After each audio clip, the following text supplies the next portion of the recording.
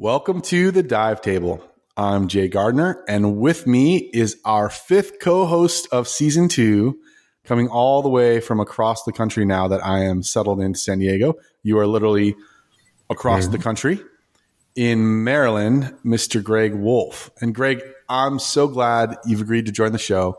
You and I have had some great conversations. In fact, we were just chatting it up for like half an hour before we even hit record about all kinds of things. But we've had a lot of conversations about life, scuba, and the topics of our episodes, which I found very interesting, this whole underwater archaeology thing. And so you are currently studying to become an official, certified, whatever the word would be, licensed. I don't know what the right word. Credential. There we go. Yeah, you academia folk. Credentialed underwater archaeologist. But you've had a lot of life experience prior to this, including being in the military, being a scuba instructor, being a firefighter, scraping barnacles off of boats, all kinds of crazy things. So I am really excited you're here. I'm excited to learn more from you, have some conversations about underwater archaeology and what has drawn you to it. But before we get too far in this episode, why don't you take a minute, introduce yourself to the listeners out there, let them know who you are, where you're at, anything you want to say. The table is yours. All right. Yeah. So this being a scuba diving podcast, I guess I could sort of start off on my own personal story and journey as far as diving goes and kind of how I got here and decided to pursue underwater archaeology as a future career. I'm still in school and still working towards finishing that up. But my passion for diving started through my dad, which I think is pretty common for a lot of people. He was a dive master at a local shop up on Long Island. And I remember as a kid, like 7, 8, 9 years old, he would leave the house early in the morning on weekends to go help out with classes and go on diving trips and little excursions out on Long Island. And he used to like keep his gear like hung up, like his BC on a hanger down in the basement and stuff. So as a little kid, I would like put it on and stick the inflator hose in my mouth and pretend that I was like swimming underwater and, you know, going on these grand adventures as if I was like in Sea Hunt. Back then, you had to be 12 years old. I think the age actually changed to 10 now for most training agencies to get certified. But back in 2007, it was 12 years old. So on my 12th birthday, I asked if I can get scuba lessons. And so he got me like a student packet that it's actually still in the basement of my parents' house. Actually, no, I might have it on the shelf behind me. But it was like this little like student package. It came with like a DVD and the manual, and I jumped right on it. And then that following summer in 2007, I got my junior open water license and spent summers diving with my dad. 1 year when I was 14 or 15, we went to Mexico and Playa, I think, and did a couple of dives down there. Yeah, no, it was so cool. Good memories. I took a break from diving, and when I hit high school, I got involved in, you know, sports and other things that high school age kids get involved with. Ladies. Academics. No, I was biology.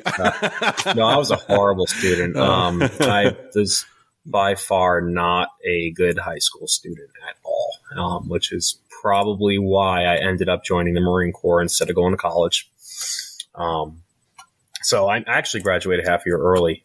So I graduated half a year early just so I could leave for boot camp sooner. And then I ended up hurting myself and had to wait until the end of the summer to ship off for boot camp anyway. But after going through training and all that stuff for about a year, I got stationed down in North Carolina at Camp Lejeune. And one day after hanging out in the barracks, bored out of my mind with nothing to do, I walked into my local dive shop, but the dive shop down there right off base, and signed up for a refresher course because I hadn't been diving in a couple years.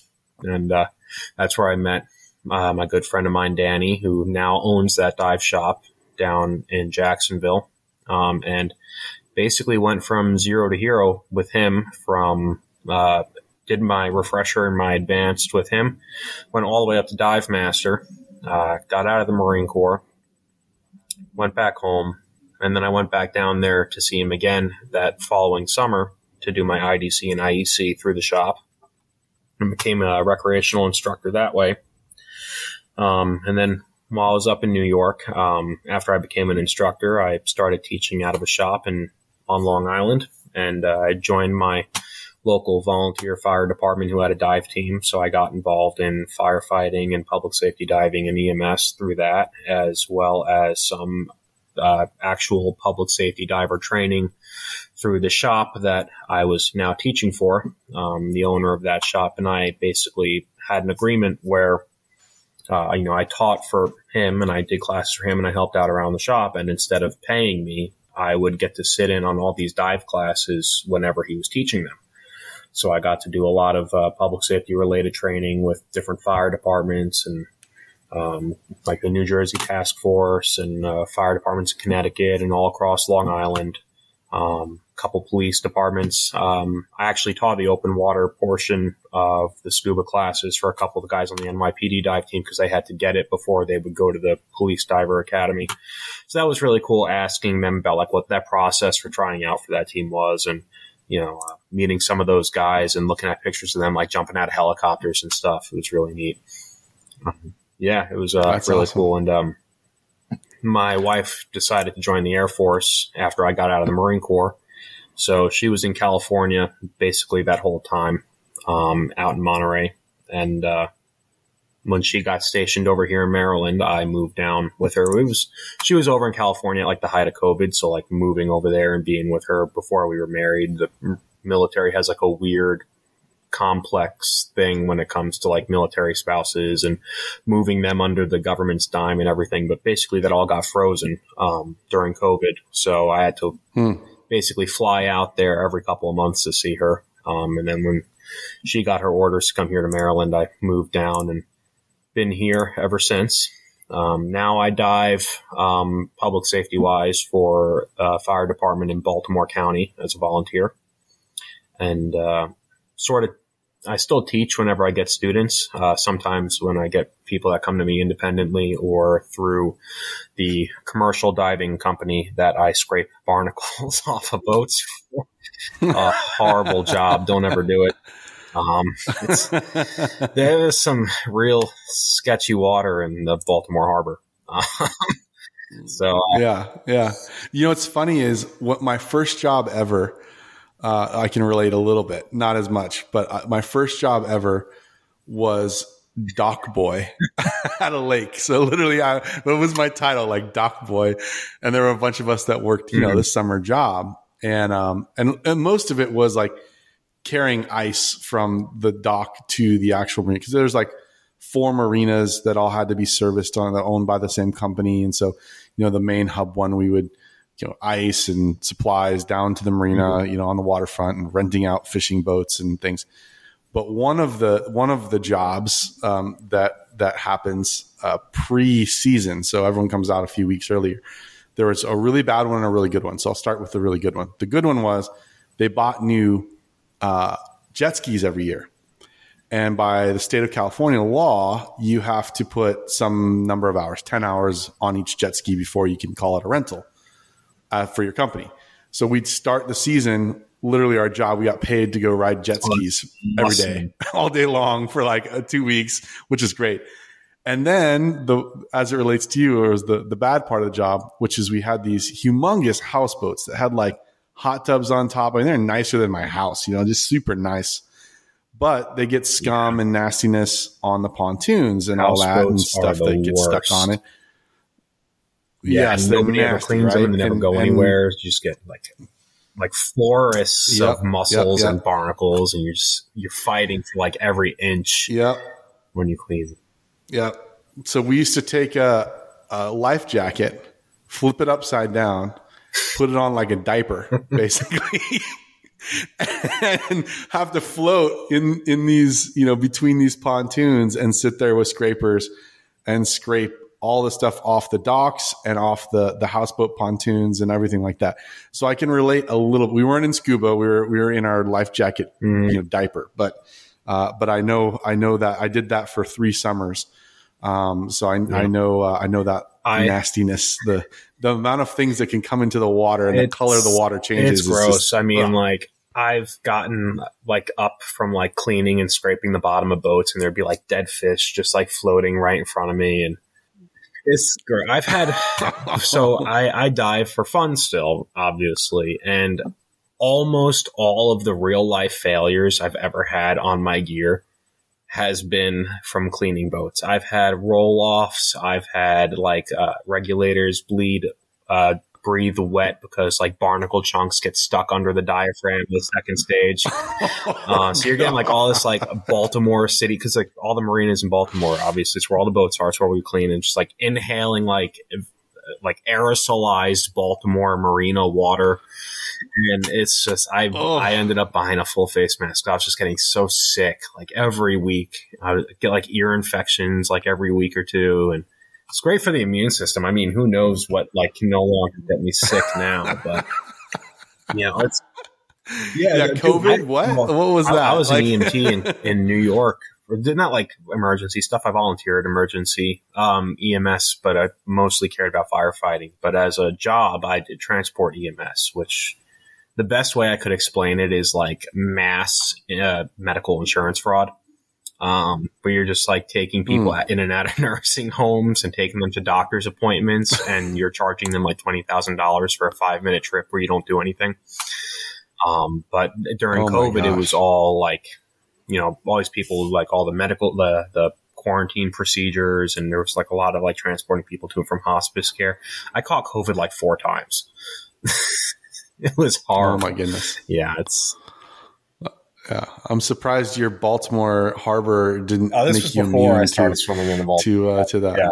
Oh, okay. So see, the cure to COVID is scrape barnacles in the Baltimore runoff harbor. Comes out of Baltimore City and into the marina water.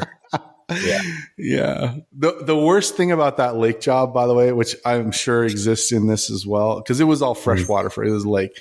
But we had we called it the honey bucket. But when you have houseboats and houseboats out in mooring lines as well, so private houseboats, but the rental fleet as well, they need to be pumped out, right? The sewage needs to be pumped out. And so it all gets pumped into a floating barge, basically, holding container that we called the honey bucket. And I remember one season that they're supposed to be alarmed and they're contained. So it's, there's a containment barrier around the actual container, and it's off floating on a barge, right? And when it's time to pump it out to the surface, you drag it around with the workboat and it gets pumped out and taken away. Well, the alarm system, for whatever reason, didn't work. And someone left a pump on, pumping lake water into it. And so all we got was like, the emergency, hey, it's overflowing. And I was the first one out the door. And oh my gosh, the stench and it was the nastiest thing ever. Not to gross everybody out there, but yeah. And then that containment barrier didn't work so well. We'll just put it that way. I'm not naming names here, but EPA will be all over that. But yeah, it was quite a thing. And you just think like that water that sits in a marina or in a harbor is different than the water that's everywhere else because of all the pollutants that get put into it and the traffic and human traffic and so on and so forth. Yeah. So I get it. That's Baltimore's sewage system is, swimming in that water, it's not the best. Because this is actually something that was pointed out to a coworker of mine, but apparently, and this is kind of like cool talking about the history of it, Baltimore still has wooden sewage pipes, apparently. Yeah. Wow. So there's supposedly really? That's like still an active thing that they use. And from what I've been told is that they actually work better than like the newer metal ones because of like how they swell up when they get wet, and they stick together better than the metal ones where they're riveted together, because then their metal rusts and corrodes and breaks down and it leaks. Mm-hmm. I don't know how true that is, but it's what I've been told. So. Man, the differences between the East Coast and West Coast will never cease to amaze me. Things that happen. Baltimore is an old city. They still got brick cobbled roads. It is. Yeah. No, I've hung out in Baltimore a couple times before I knew you. So otherwise we would have hung out. But all I really took away from Baltimore was a almost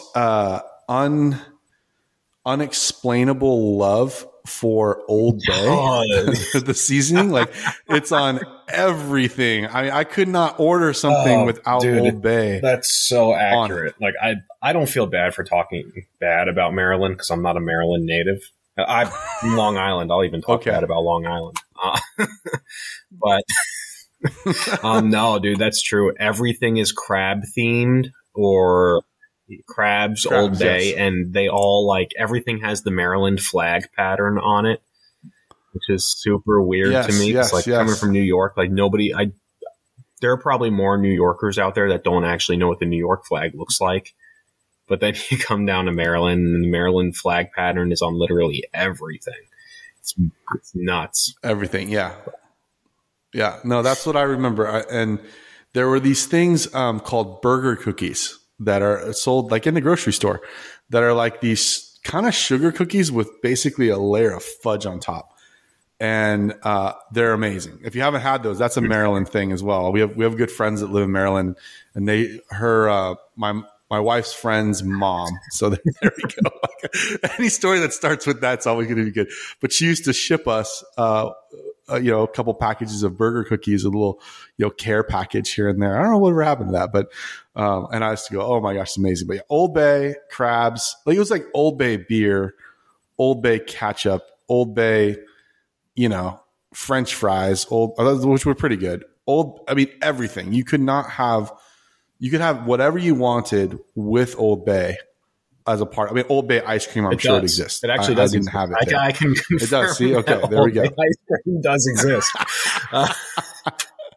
The Old Bay ice cream. Oh man, sorry those folks out there that are from Maryland that get it. I'm a California guy. I liked it. It wasn't like this is gross, but it was just like an obsession. It was a complete obsession. I don't know, man. It's a weird area to be from or live in, I guess. Well, good. So let's roll into this. Now that we know who you are, thanks for sharing. There's even more to that too, which we can unpack. But let's get into the meat of this episode. So for this one, we wanted to take the time to define this term underwater archaeology. And I know that you're studying to become that credentialed. There's the right word. And we wanted to kind of help people understand it because, it doesn't sound too complex when you say underwater archaeology, but it definitely elicits what the heck does that mean? There's some complexity and some really cool details to this. So I thought it'd be fun for us in this episode to kind of put on our Indiana Jones hat, get out our whip, our underwater whip, and dun, dun, dun, dun, dun, dun, get into some underwater archaeology. So you ready? You ready to get into the meat of this? I'm as ready as I'll ever be, I guess. Well, you'll be readier. I'll be readier when I finish my a year from now, and another year when you're fully credentialed. But what the heck? Let's do it anyways.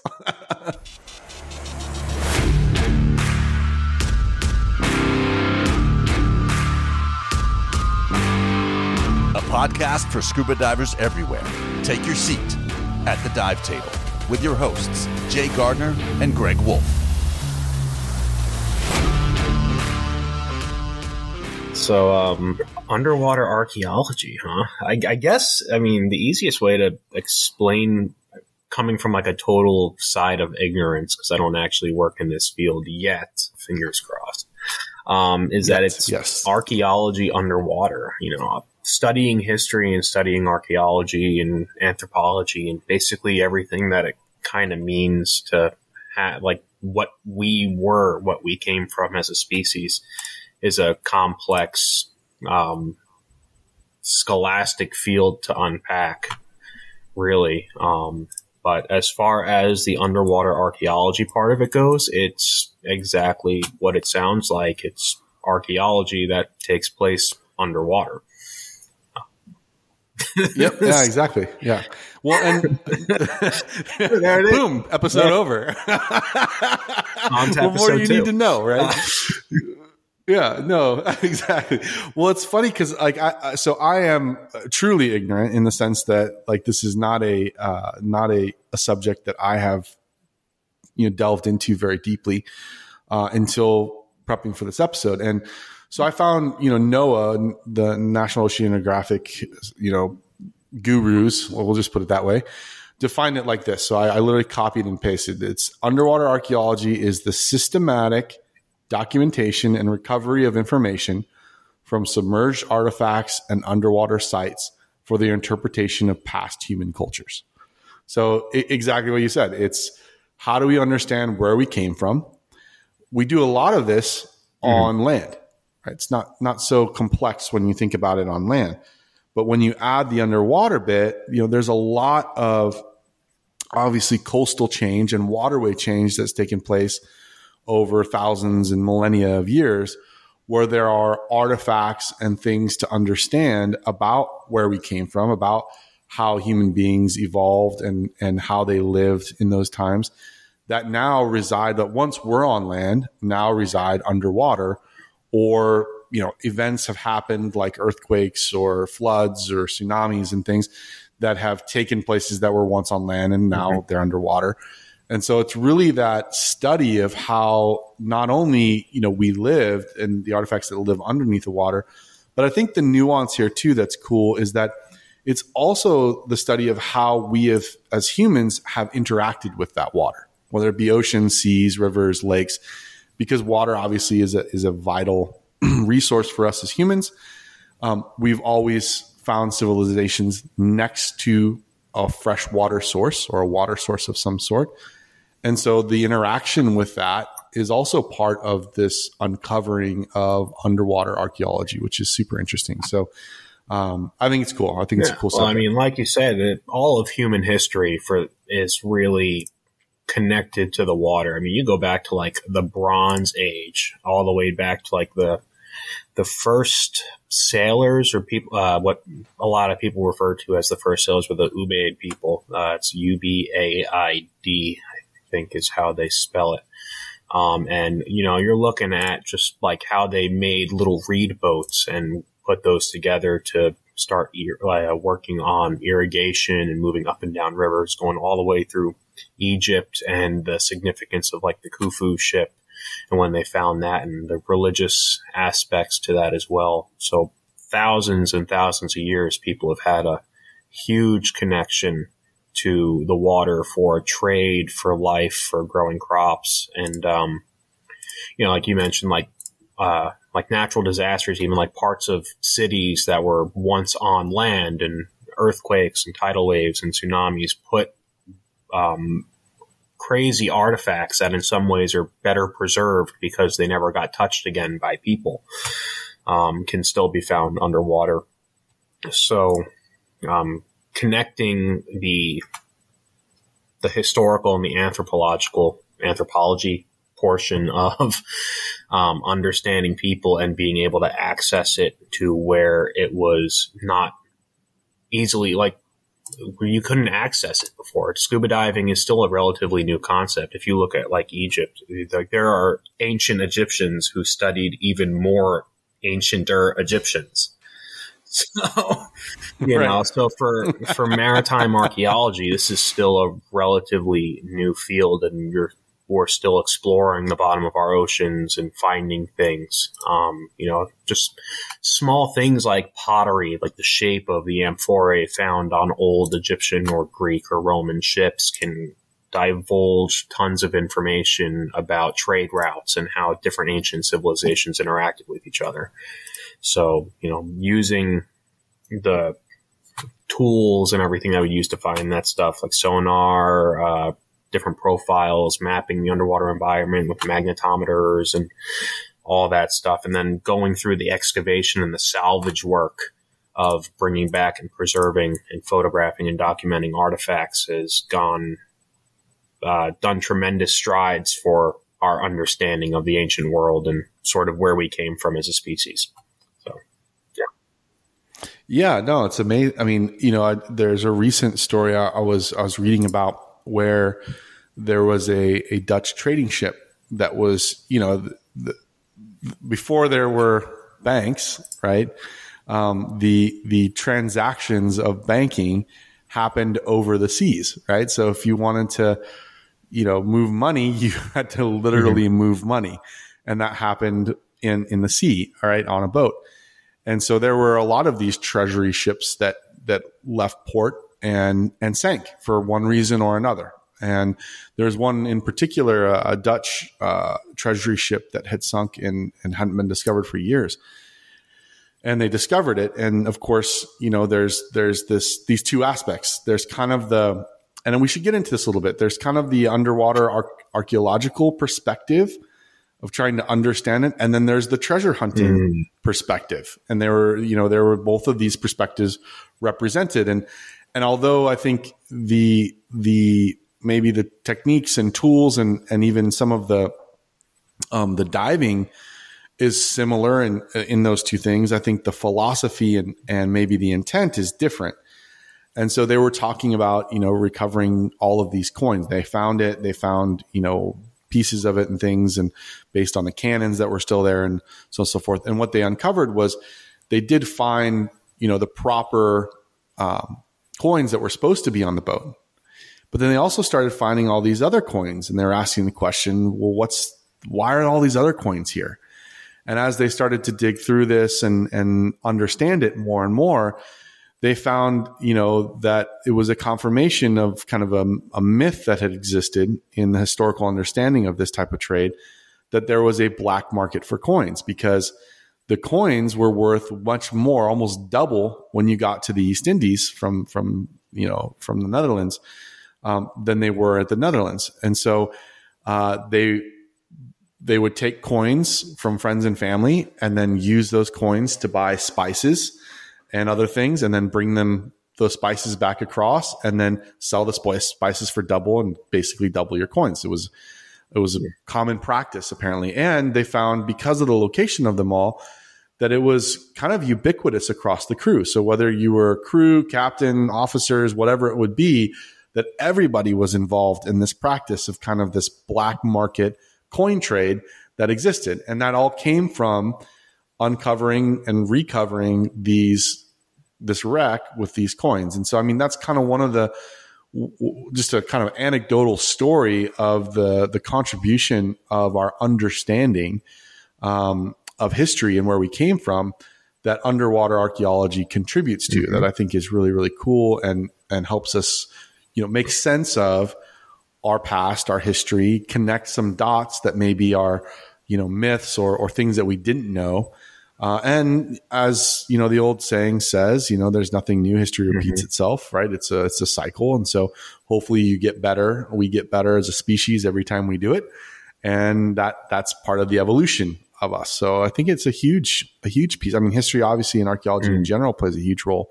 But now, like you say, on being underwater is so new in the grand scheme of things, that a lot of these sites, a lot of these discoveries are still virgin, are still complete. We just don't know what's there. And so it's a really interesting field. I mean, before we go back on, I guess like the treasure hunting aspect of it, there is a huge difference between treasure hunting and archaeology. And a lot of people call themselves like amateur archaeologists, but they don't really go through the scientific method of kind of contributing to understanding of, history and all that. And a lot of, like, if you take something off of a shipwreck, it's gone. You may not think it's very significant now, but 100 years, 200 years from now, you might have an archaeologist that wants to go down there and look at the shipwreck and not realize why that wreck is missing a porthole off the side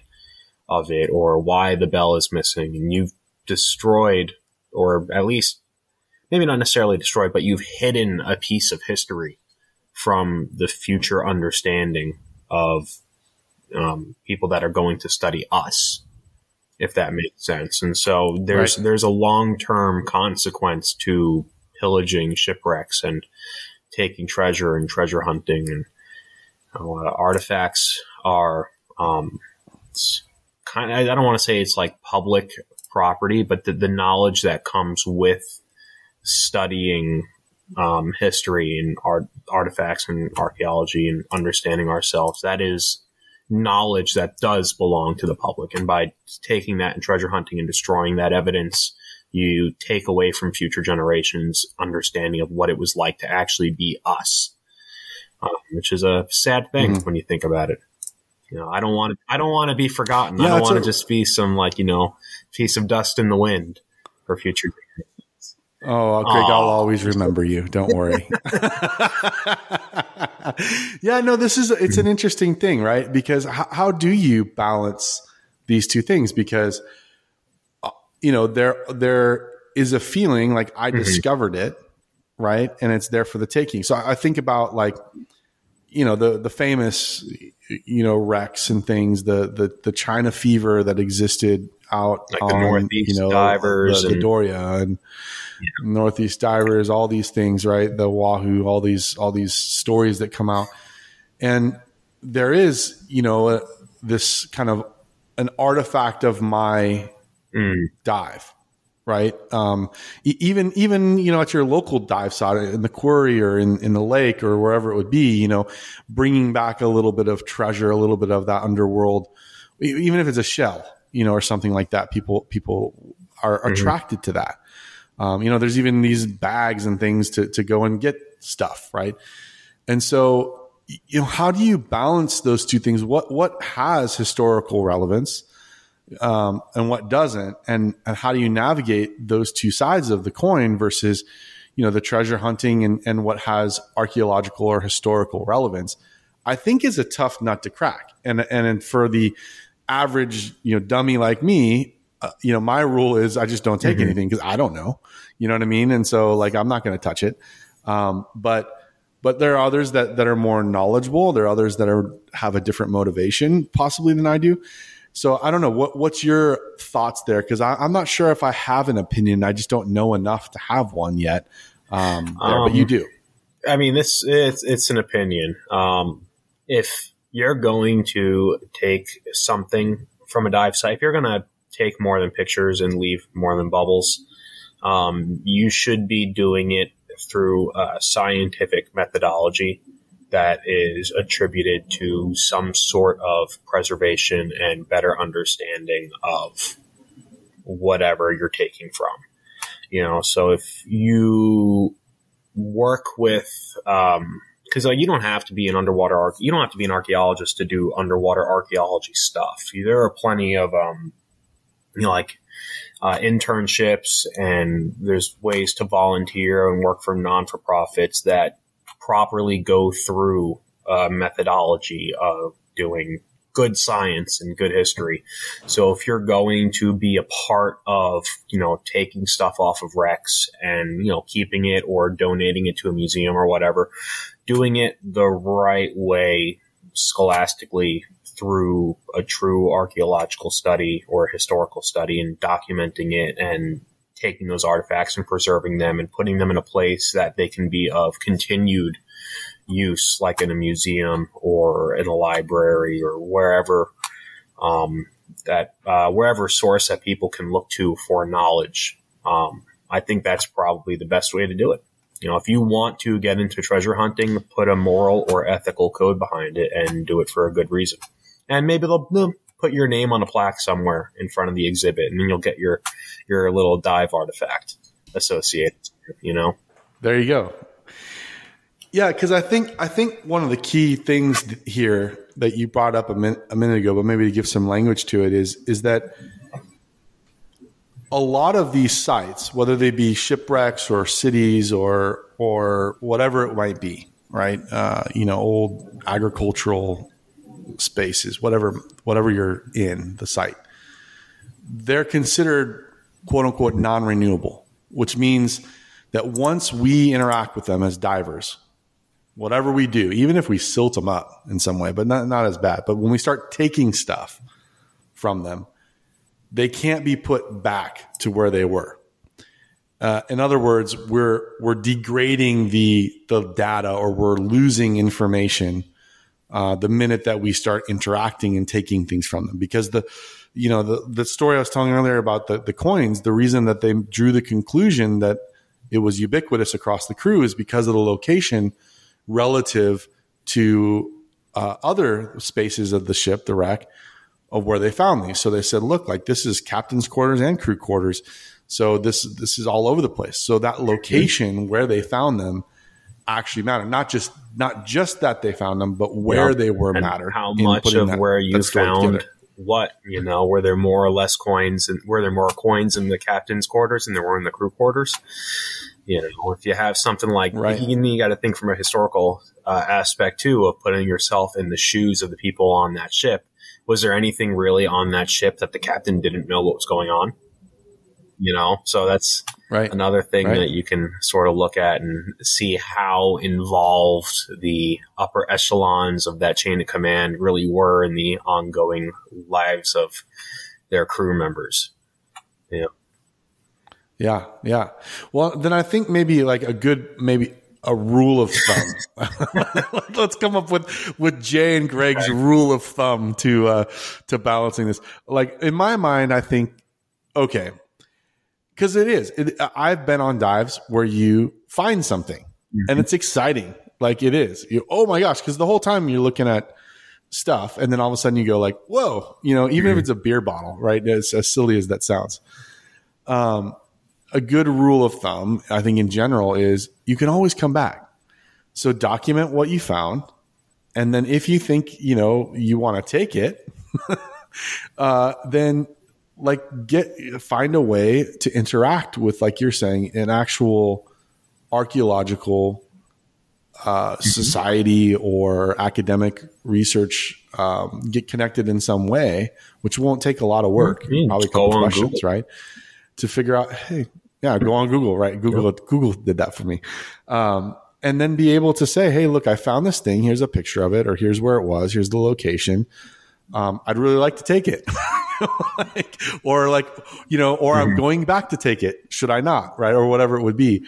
But at least there's that pause in that first anxiety and excitement of like, should I take it or should I not?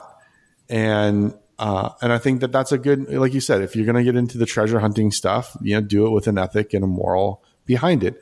And I think those ethics and morals are to say, how does this contribute to our understanding collectively, publicly of these things? And if I just take it for myself as either monetary gain or something cool to hang on the wall or build a coffee table out of, what is the cost, the larger cost there? And I think those are, again, there's a little gray area here. There's not not everything of the beer bottle that's at the bottom of the lake. I'm not worried about the 2022 Coca-Cola can that you found, Yeah, right. But exactly. You find but 100 years from now, they might. 100 years from now, I think there's probably enough Coca-Cola cans out there.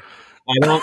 Well, that's like when you go like megalodon tooth hunting off like the coast of North Carolina. Like I love going to find megalodon teeth, right? But like, am I really stealing from a paleontologist if I take 1 or 2 megalodon teeth off the ocean floor out there? Like I doubt it.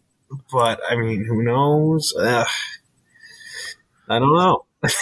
Yeah. See, this is the meat. I don't know if we got a rule yet, but this is the meat of the debate in some ways, in terms of where you are. But I think you're right. Like the ethic and the moral around it is what's most important. And then we figure out what to do from there. So there's a consequence to every action you take, and whether or not those consequences will ever catch up to you is a totally different story, but true.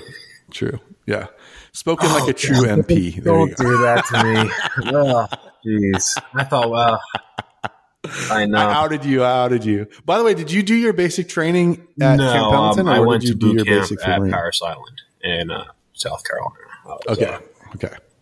I was curious because literally Camp Pendleton's like 20 minutes from my house. I'm so sorry. Curious. Oh, yeah, you're right by San Diego, aren't you?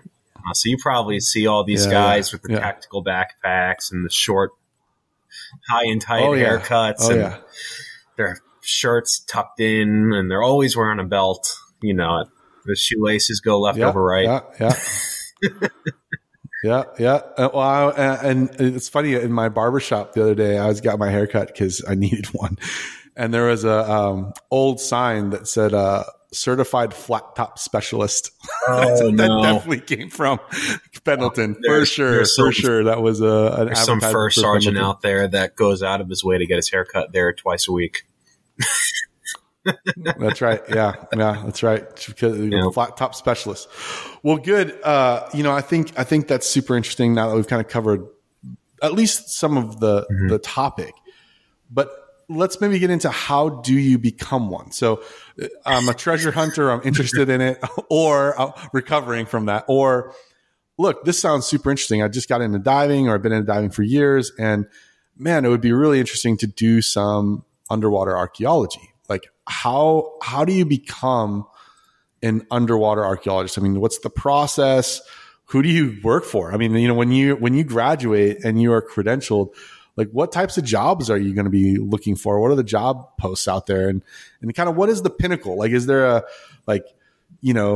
pinnacle of the industry where you're doing this type of underwater archaeology versus this type? I'm curious because I really I'll don't let know. you know as soon as I figure it out. I'm still working on my bachelor's degree. I'm not even close to getting there, but it's a path I want to go down. So as far as, because I just recently joined a non-for-profit 501(c), whatever 3C. the tax code. I'm not an accountant. Yeah. Thank God. So I just no offense, accountants out there. Yeah, my brain doesn't work that way. God, I can't do numbers like that. But I just joined an organization. It's a non-for-profit that does underwater archaeological stuff, and they have they're partners with the Nautical Archaeological Association, the NAS, and they do training. The NAS is mostly a European thing, but they do have some tie-ins here in the States. And they put volunteers and people that sign up for this 501(c), this non-for-profit, through the NAS training for documentation and measurements and all that stuff. So you can go and, I mean, even just like regular archaeology, you can look up like historical trusts and stuff for your state. Like the Maryland Historical Trust, they look for volunteers to help out on digs, and you show up on site and they teach you how to dig, and they set you up with someone more experienced, and you work under the supervision of a credentialed archaeologist who is conducting the studies. So if you want to just get into archaeology in general, you could start there. You can look for the non-for-profits that are established, because the non-for-profits are really just established as basically businesses to get grant money to go and do this stuff, to work for, governments or universities. So you can look up any of these historical trusts or any of these non-for-profits and see if you can get involved through that. If you actually want to be an archaeologist, you need some sort of formal training or education through a university. So basically a master's or a PhD in anthropology, archaeology, history, something like that. But internships and volunteerism are a great way to start building your resume and start getting involved in it. Yeah. So in other words, there isn't a specialty course to go get a C card for this, right? So they're not like it's not like a certification course you can get at your local dive shop. They do have like scientific diving cards and stuff like that. But for the most part, if you're going to actually get into the meat and potatoes of true archaeological study, you have to go through a university. And there are some universities that offer courses and master's degrees in underwater archaeology as a specialization. So there's one program at ECU that I've been looking at for underwater archaeology, and they've got all sorts of classes that go into like ship reconstruction and stuff like that. There's one at Texas A&M. There's another one at Miami University, I think. Yeah, has Florida, an underwater archaeology program. So it's out there. Yeah, I think there's only like 3 or 4 in the whole country with my research that I found that actually do this as a master's or PhD program, right? That I know. But if you find more, let me know, because I'm going to have to apply to all of them eventually. Yeah. So there you go. Exactly. Accuracy by volume at that point. One of them has to accept me into the program. There you go. Exactly. There you go. That's maybe a good way to think after about all it. this good publicity I'm giving them, they'll accept me in as There you go. You'll send them this podcast and see, look, this is why you should accept me. I'm also an internet star. Oh, geez. The last thing I ever want to be is an internet influencer. Oh man, that's a tough gig. We should do an episode on that. Scuba diving Instagram internet? What is that? I have the face for it, obviously. You were in a podcast on the UTD podcast a little while ago, and I forget his name. The guy from Texas, where he said that I have a voice for print and a face for radio or something. Yeah, Daniel. Yeah, exactly. Yeah. Oh no, that was Chris. Yeah, Chris. He's Chris. That's skydiver. Right. Yeah, Chris, the skydiver. Yeah, he's got that good Texas drawl. That's slow, the way he talks. That's right. Texas Southern drawl. Slow Texas drawl. That's right. Yeah. No, that's cool. I mean, and I think too, if this is something that you're thinking about, becoming an underwater archaeologist or volunteering. And I think that's an amazing way to get involved. I mean, that Greg's kind of laying out here, and in that a lot of these organizations doing this work are not necessarily for profit. So they don't have a big budget. They're not making a job post out there and paying a bunch of people. That they rely on volunteerism and people that are interested in contributing to the greater knowledge base that we can discover there. I think. From my perspective, again, I think there's two things maybe to add to it. One is obviously this requires some dive skills. So please don't be the diver that goes, yeah, I'm interested in this, and then, silts up the site and breaks a bunch of stuff because you can't control your buoyancy. So, I think thinking about your own training and your own skills and getting those things dialed in, because as we mentioned, these are non-renewable resources, right? So once you get in there and you mess something up, if that's based on a lack of your skills being, dialed in, that can be a problem. There's sensitive bottoms. You're in unknown environments. I think that your foundation, needs to be strong to make sure to preserve that environment. So again, there's a level of, hey, let's check in and make sure that I am squared away with my own dive skills. I feel comfortable. That's been the theme of this season, is this word comfortable, but I'm comfortable under the water and feel in control of, I can stop when I need to. I can get to where I need to go, all those sorts of things. And if you're honest with yourself, that takes time. It takes training. It takes effort to get to that place. I remember when I'm a new diver, I'd want to be over there, or I'd want to stop, but I couldn't. I didn't know how, but I still felt like I wanted to contribute. I was so excited about it. So there's that piece. And then I think there's another. I was going to say, that's what you were talking about, wanting to look like, or I want to be there. I want to go there. I want to look like that guy in the water. I think one of the most important things that someone can have, especially as a new diver, is a bit of humility and recognizing that they need to work on something.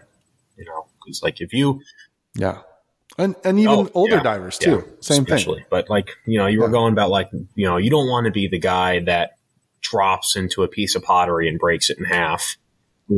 But you also don't want to be the guy that silts up the whole dive site, because that makes everybody else's job much more difficult. But also, like, part of the process is documenting, and that means video and photography. And if you silt up the whole area, you're not getting anything done because you can't take the photographs you need to take before you salvage or collect these artifacts. So crashing into the bottom and stirring up the whole thing is a surefire way of costing whatever organization or university you're working for time and money, even if it doesn't do any permanent damage. Yeah. I think that's an important piece. And it always comes back to that, right? That diving is a skill, and it's a skill that we develop through practice and training and effort. It's not just you get in the water and whatever happens, happens. I think that's a bad way to approach it. Whether you've been diving for 20 years or you've been diving for a year, there's a level of, hey, can I get some proper evaluation and some proper feedback?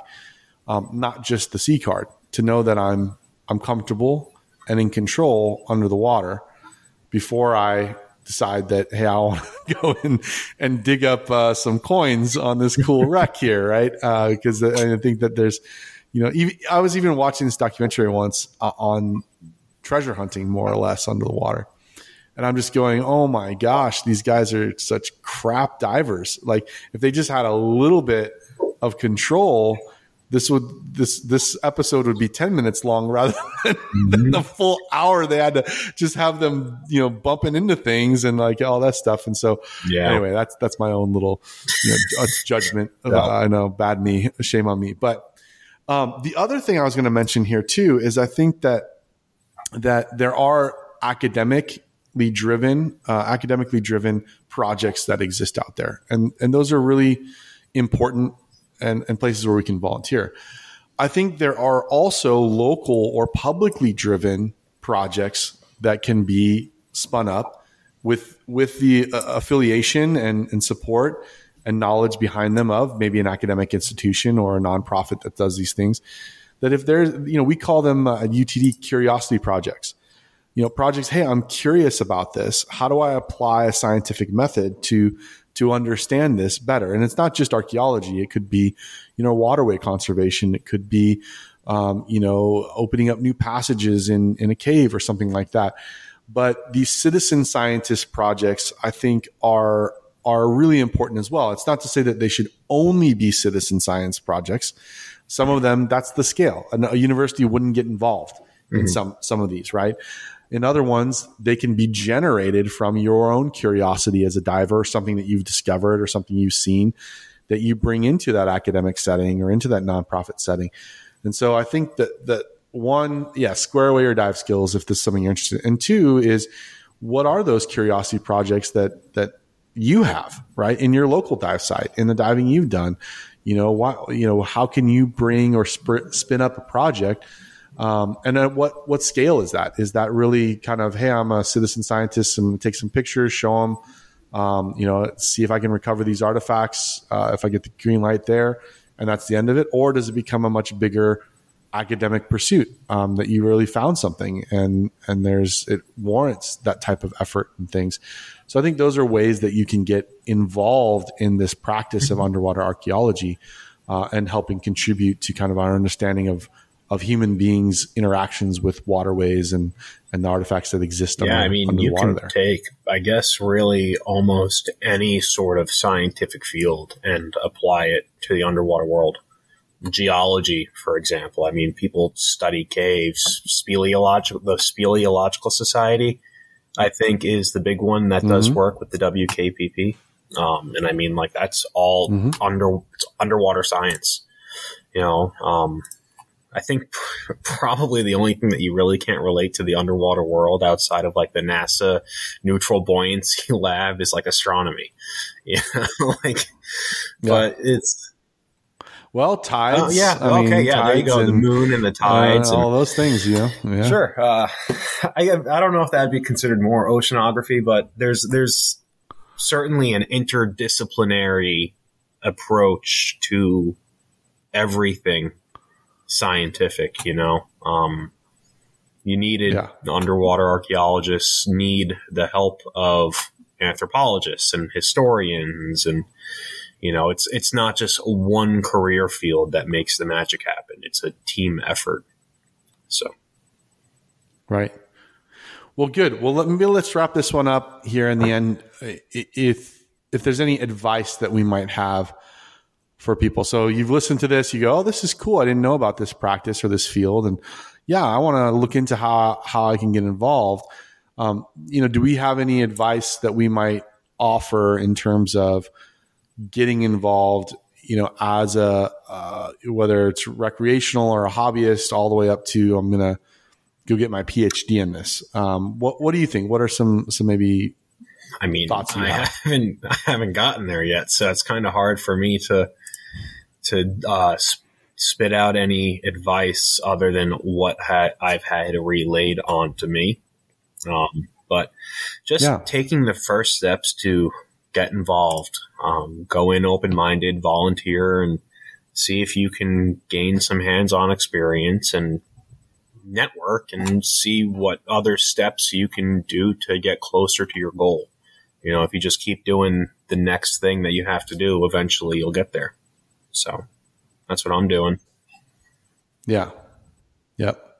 Yeah. And I think too, for me, my only 2 cents to add here is, you know, that whole pseudo archaeology, pseudo history that you're talking about before, right? You know, I think that these are things to maybe avoid in a way of getting involved. As much as right? I would love for it to be true and would love to be the one to find it, I unfortunately do not think Atlantis is a real thing. The closest to, I was a big fan of that. What was it, like 1999 Atlantis movie from Disney, the animated one? Great film. Inspired a whole generation of Atlantis enthusiasts.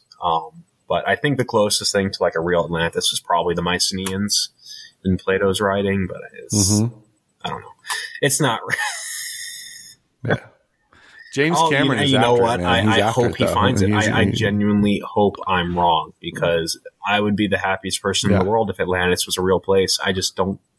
I can't. I can't back it. I can't do it. No, you can't get there, huh? Are there any flying saucers under the ocean somewhere? You think? For sure. For sure. The government has been lying to us about aliens this whole time, but. You know, aliens are so that's where they really are. The government's saying that they're not real. You know they're real. Plato's saying that it's real. It's not. Yeah. Yeah. There you go. Yeah. You can't trust that Plato dude. Those he asks silly too many philosophers. questions. That stupid Socratic method that he subscribes to with his pals there. Yeah, exactly. He's just a goon for big philosophy. That's all. Yeah, that's all it is. They just ask why a lot. It's no good to talk about those things. Yeah, and I think too, like anything, you know, the network that you develop. I mean, it sounds like for you that's been a huge part of this. You know, the network that you've developed and cultivated and been a part of, but it's also that you've contributed to in a lot of ways. So I think that that's part of the community aspect of diving, is whatever type of diving you're getting into is that network. It's a small world. The more and more that I get involved in diving, the more I realize just how small of a world it is in terms of people, and everyone kind of knows everybody in some way. Or, you know, it's like the 7 points of connection to Kevin Bacon. I forget the like, there's always like, there's this game, I forget what it's called. Someone's going to totally call me out on this, but it's like, you can name any actor and within 7 movies get back to a movie that he was in with Kevin Bacon. This sounds like a Saturday Night Live skit. It might have been. I don't know where it came from, but yeah, it's like 7 degrees of Kevin Bacon. Okay, I'm going to have to look this one up. It sounds vague. Yeah, you got to look. Don't quote me on it. But it is a thing. It's a thing. I know it's a thing. I just don't know the title of it. So someone's gonna reach out to us and tell us. You know, I think what we should do for episode 3 is we should do the 7 steps of Kevin Bacon to underwater archaeology. There we go. Here's this pirate ship that sunk in Jamaica. Underwater archaeology is a study. Goes to universities. Universities teach art. Filmmaking is an art. This is a movie about underwater archaeology. Movies have actors. Kevin Bacon is an actor. There we go. Oh, well, see, look, you played the game. I could go faster. Right. I'll beat you in it. I'll do 1 degree. No, 2 degrees. Underwater archaeologists are human beings. Human beings eat bacon. Some human beings eat bacon. And Kevin Bacon, his last name is Bacon. Steps. So there we go. Three degrees. 3 degrees. I got there. Fair enough. I don't know if I could beat 2. I'll have to sleep on that one. Yeah. Well, next episode, we'll see what comes out. Well, good. Well, Greg, it's been a blast on this show. I mean, gosh, this is such a big topic. Hopefully we've at least given a little bit of justice to the tip of the iceberg here. But yeah, today we focused on this underwater archaeology subject. And if you're out there listening to this, we want to hear your thoughts. If you have your full credential and have a recommendation on which school Greg should actually apply to, that would be great for him. Reach out. Or if you're interested in this, what's interesting about it to you? So please reach out. Let us know your thoughts. We'd love to hear from you as always. And yeah, any parting thoughts, Greg, that if you are an underwater archaeologist and you have some advice for me, or if you have a job opening, you think I'd be a good fit for it, let me know. You can. I don't know. Should I just give them my email? Is that allowed? That's up to you, man. You know what? I'll hold totally off on that and make them listen to the next 2 episodes. But there you go. Yeah, end of episode 3, you will reveal your email address, which is like big sexy Greg with my podcast voice. I gotta deepen my voice. yahoomail.go.gov.org. If you enjoyed this episode and you want to keep growing in the community, join us by making sure you subscribe to the podcast on Spotify or Apple or whatever we're streaming on right now in your home or in your car, and get notified when episodes drop. What about you? You got anything? No, I think it's just fun. I honestly want to go watch Indiana Jones right now. I think there's a new one coming out. Actually, isn't there, or is it already out? Yeah, I don't know. Okay, I mean, I haven't seen it. Indiana Jones destroys every archaeological site he touches. Is he really an archaeologist? Does he follow the scientific method? Yeah, but that he's not the one destroying. It's the Nazis and the ghosts and all those other guys that are destroying. You know, he's just he is going there for the sake of collecting artifacts and preserving them. So maybe he is a good archaeologist. Maybe you're right. Maybe just the universe is working against him. Yeah, I think those Nazis just have it out for him, and he, unfortunately, has to interact with them, and that's just the way it goes for him. I don't know. I feel bad for him. Yeah, but those movies were so amazing as a kid for me. It's just like, but the new ones just have not hit for me. I don't know. It just doesn't do it. The Harrison Ford that we grow up. Get off my plane.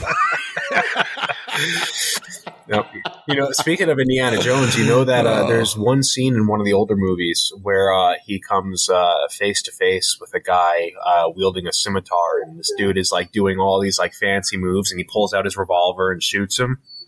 Apparently, the part of that movie, he was like actually supposed to fight the guy, but Harrison Ford improvised, just like kind of like smirking at him a little bit and then pulling out his revolver and shooting him as part of the scene because he was sick that day and he didn't really like want to go through like the fight sequence of it. So apparently, I don't know how true this is, but apparently he just made that up, and I guess the director liked it so much that they shot it a second time or a third time, and they ended up adding that part into the script. So little fun movie. Well, there you go. Things you should know about underwater archaeology. Harrison Ford is a great actor, just like Kevin Bacon. There you go. Steps. See, Harrison Ford to Kevin Bacon. How many steps? There we go. See, yeah, exactly.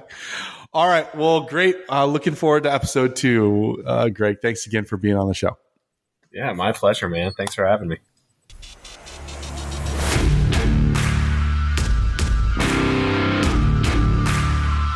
The Dive Table is a production of Fish Dive Surf Incorporated and a member of the Fish Dive Surf Podcast Network.